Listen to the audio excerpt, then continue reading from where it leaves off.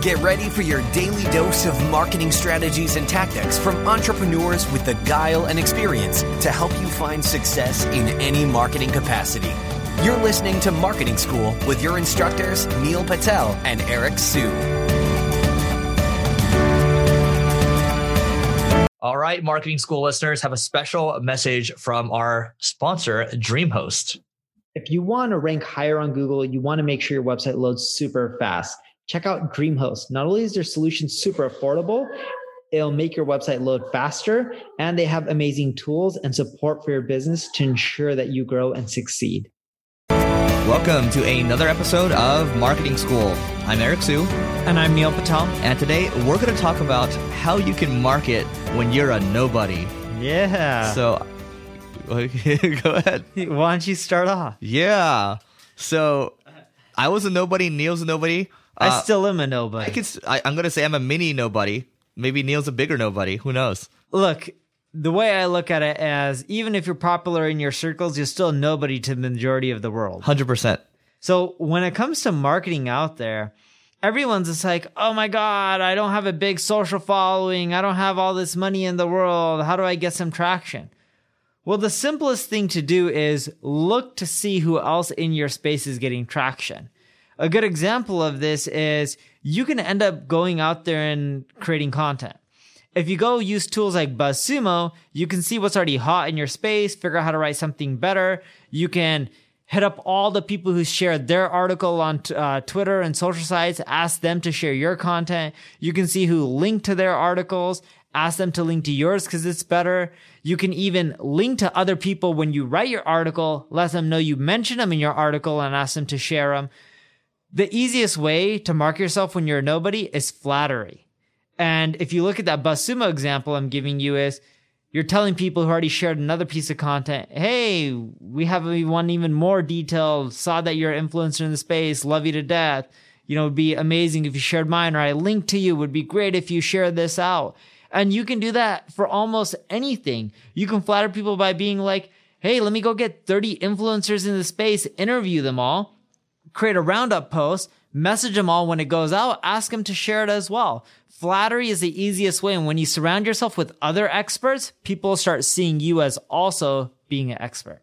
So it's actually exactly what I did to create this little mini brand, right? And when I first started in marketing, when I got Neil to respond to my emails, that's when I was like, oh, I wonder if he'll share my content. And then I started writing content and I started emailing him and I started emailing his partner Heaton as well. And they would actually tweet out my content. And I would actually do a lot of roundups before I even started doing the Growth Everywhere podcast, which is an interview podcast.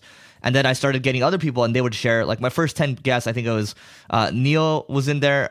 We had Rand Fishkin from Moz. We had Pat Flynn from Smart Passive Income. I think Noah Kagan was in there as well. But my first 10 were already pretty, I started this podcast 2013 or 2014.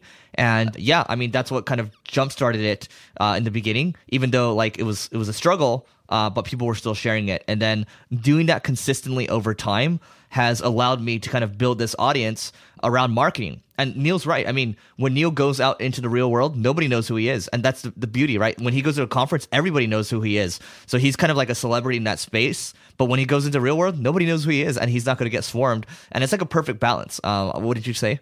Would you agree? Yeah, I would agree. Most people do not know who I am in the real world. And even in the conference world, I go to an event, most people don't know who I am as well. And I like that. Yeah.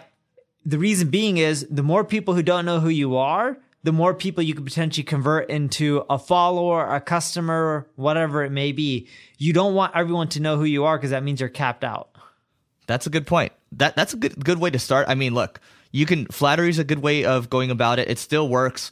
I would say on the blogging side, these roundups, they don't work as well anymore. I think from a practical side, thinking about how you can utilize the other mediums such as Instagram or YouTube, podcasting is an example too, but podcasting are becoming a little saturated too because everyone's doing an interview podcast. So be creative about how you do it, but flattery always works. I remember I spoke to a guy a week ago that was on my podcast, Alex Benayan. And he got an interview with Larry King, and basically he told Larry King, hey, he followed him around, really annoyed Larry. And then finally he was just like, Larry, I really respect how you are. Can you teach me how to interview, right? That's just how, can you teach me how to interview like how you do?